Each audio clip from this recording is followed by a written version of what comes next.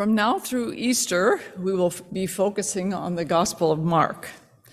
Our scripture today comes from Mark's opening words. The beginning of the good news about Jesus Christ, God's Son, happened just as it was written about in the prophecy of Isaiah. Look, I am sending my messenger before you. He will prepare your way. A voice shouting in the wilderness, prepare the way for the Lord. Make his paths straight. John the Baptist was in the wilderness calling for people to be baptized to show that they were changing their hearts and lives and wanted God to forgive their sins. Everyone in Judea and all the people of Jerusalem went out to the Jordan River and were being baptized by John as they confessed their sins. John wore clothes made of camel's hair, with a leather belt around his waist. He ate locusts and wild honey. He announced, "One stronger than I is coming after me. I'm not even worthy to bend over and loosen the strap of his sandals. I baptize you with water, but he will baptize you with the Holy Spirit." About that time, Jesus came from Nazareth of Galilee, and John baptized him in the river Jordan. While he was coming up out of the water, Jesus saw heaven splitting open, and the Spirit like a dove coming down on him. And there was a voice from heaven, "You are my Son, whom I dearly love. With you I am well pleased." At once the Spirit forced Jesus out into the wilderness. He was in the wilderness for 40 days, tempted by Satan. He was among the wild animals, and the angels took care of him. After John was arrested, Jesus came into Galilee, announcing God's good news, saying, "Now is the time. Here comes God's kingdom. Change your hearts and lives and trust this good news." As Jesus passed alongside the Galilee Sea, he saw two brothers, Simon and Andrew, throwing fishing nets into the sea, for they were fishermen. "Come, follow me," he said, "and I'll show you how to fish for people." Right away, they left their nets and followed him. After going a little farther, he saw James and John, Zebedee's sons, in their boat repairing their fishing nets. At that very moment, he called them. They followed him, leaving their father Zebedee in the boat with the hired workers. For the word of God in Scripture, for the word of God among us, for the word of God within us, thanks be to God. Before we sing number 266, I would like to say something about the words.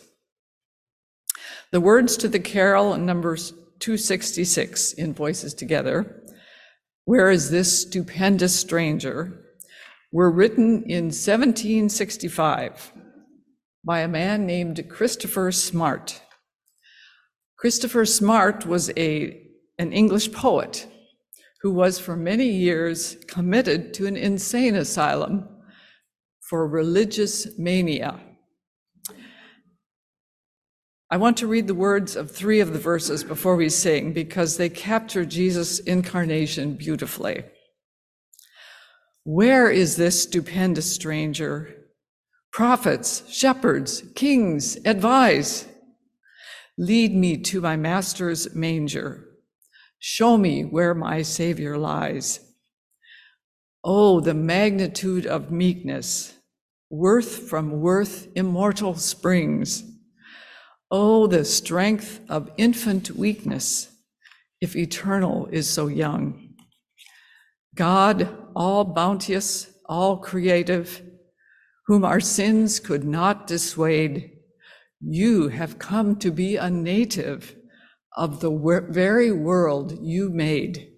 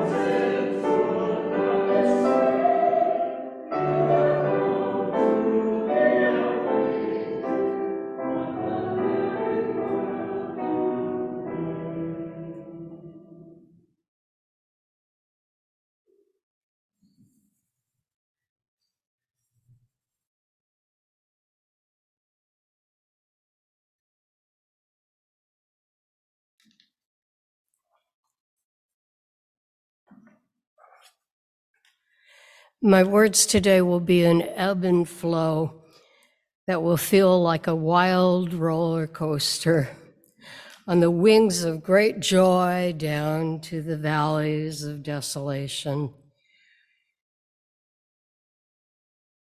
And finally, to rest in that place where we know the time has come.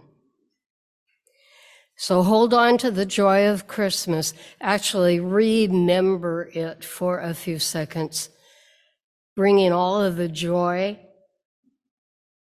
and all of the desolation, perhaps for some of us, right there, and hang on to the joy while we take the roller coaster.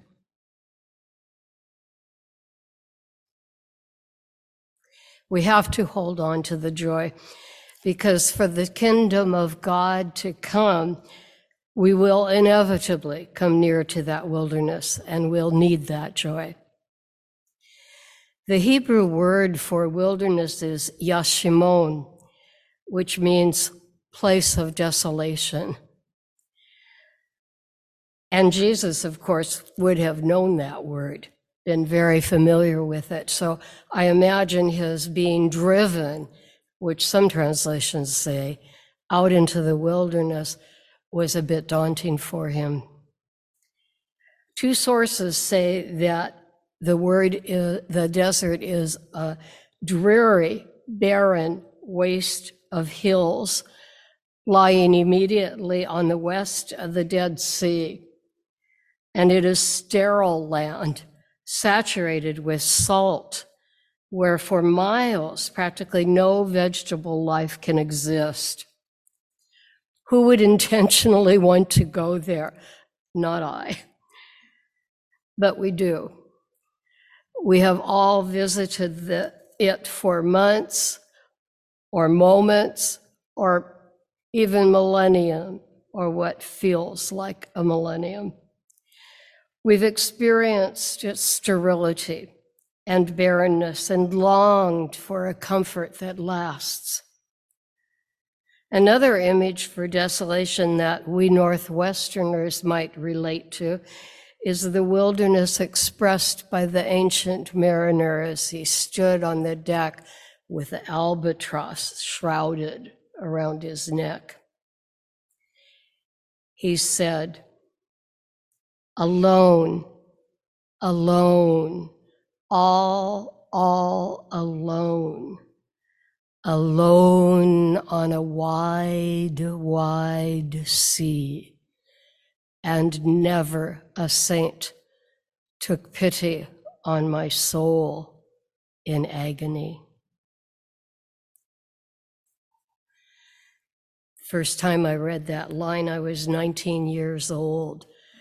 And it's happening now again. It just sent a shiver through me. I have no idea what I was going through when I was 19, but it must have been pretty big.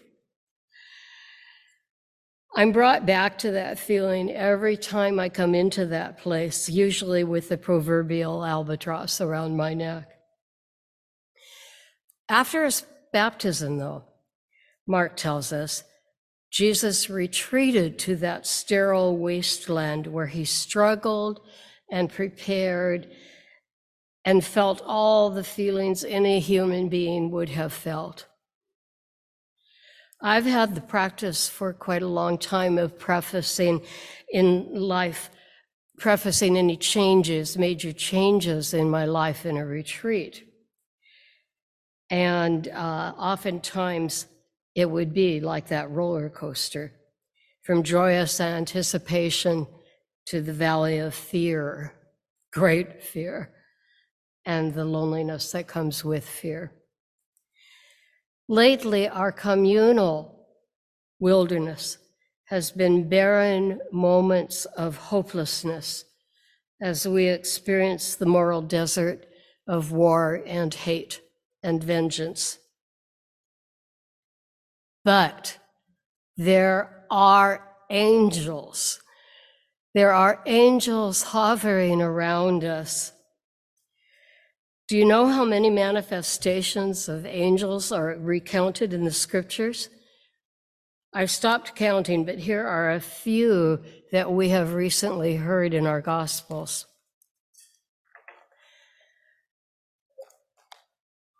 John's birth was announced to Zacharias, and when asked who he was, the angel said, "I am Gabriel. I stand in the presence of God.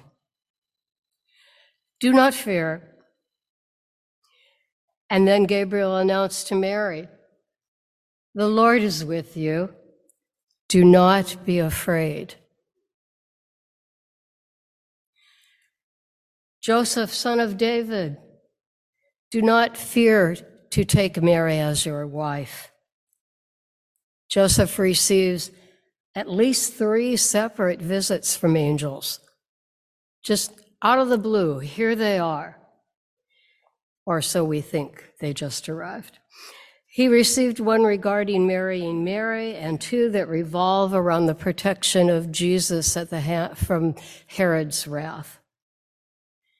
An angel of the Lord appeared to the shepherds, we just heard, and the glory of the Lord shone around them, and they were terrified.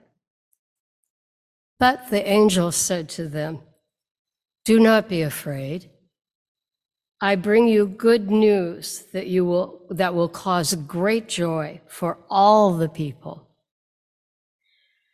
And then there they were ministering to Jesus in the desert. I envision them picking him up and just holding him. Just holding him. Clearly, angels were necessary and important beings to the writers of both Testaments, and therefore an integral belief coming out of their culture. If our world was ever in desolation before, surely that's where we are now.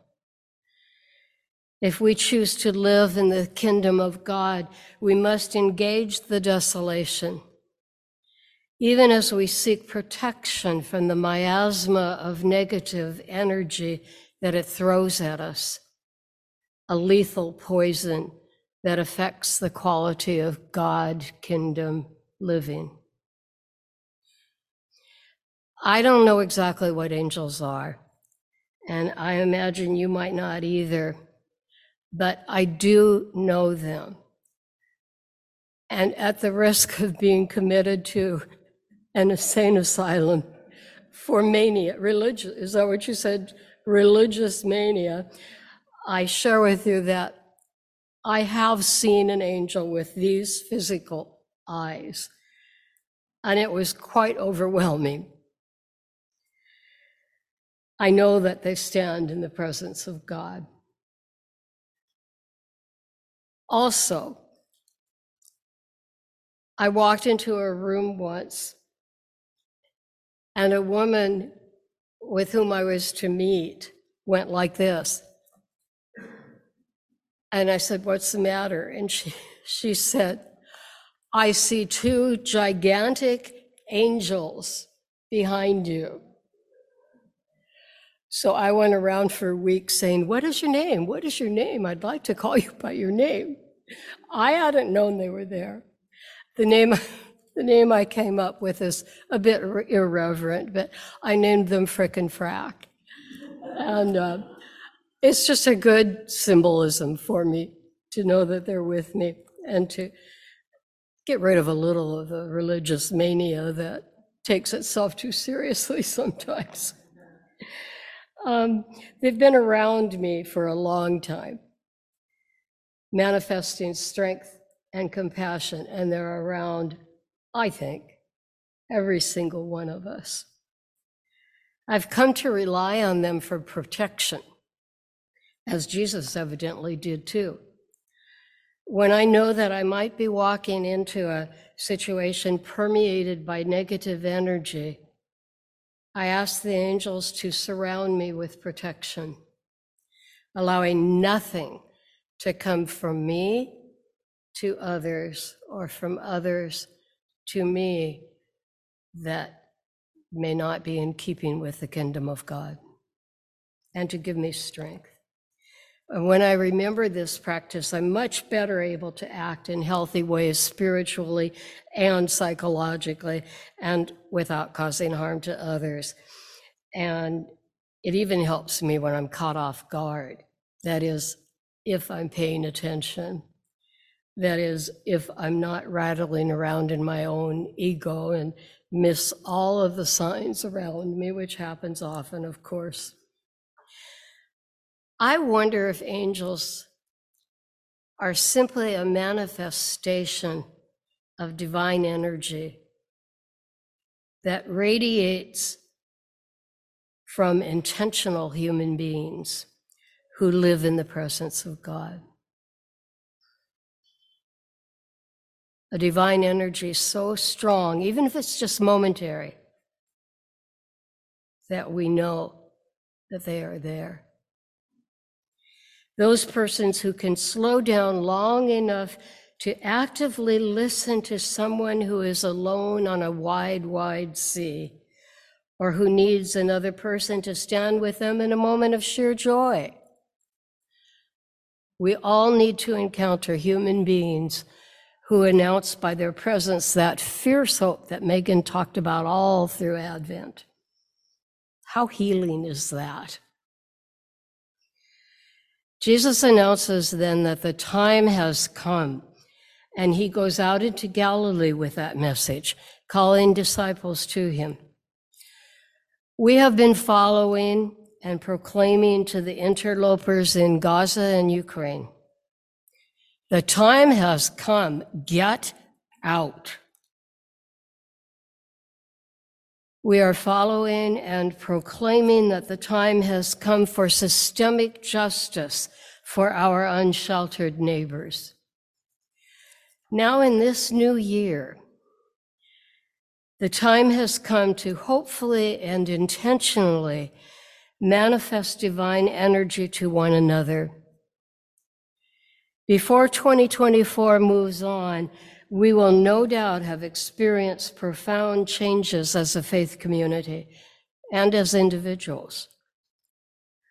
The last verse of our Advent anthem proclaims, "Let all who hear them come, let all who hear them come, let all that hear them come." May we be angels, announcing the good news to one another, proclaiming and comforting. May it be so. Amen.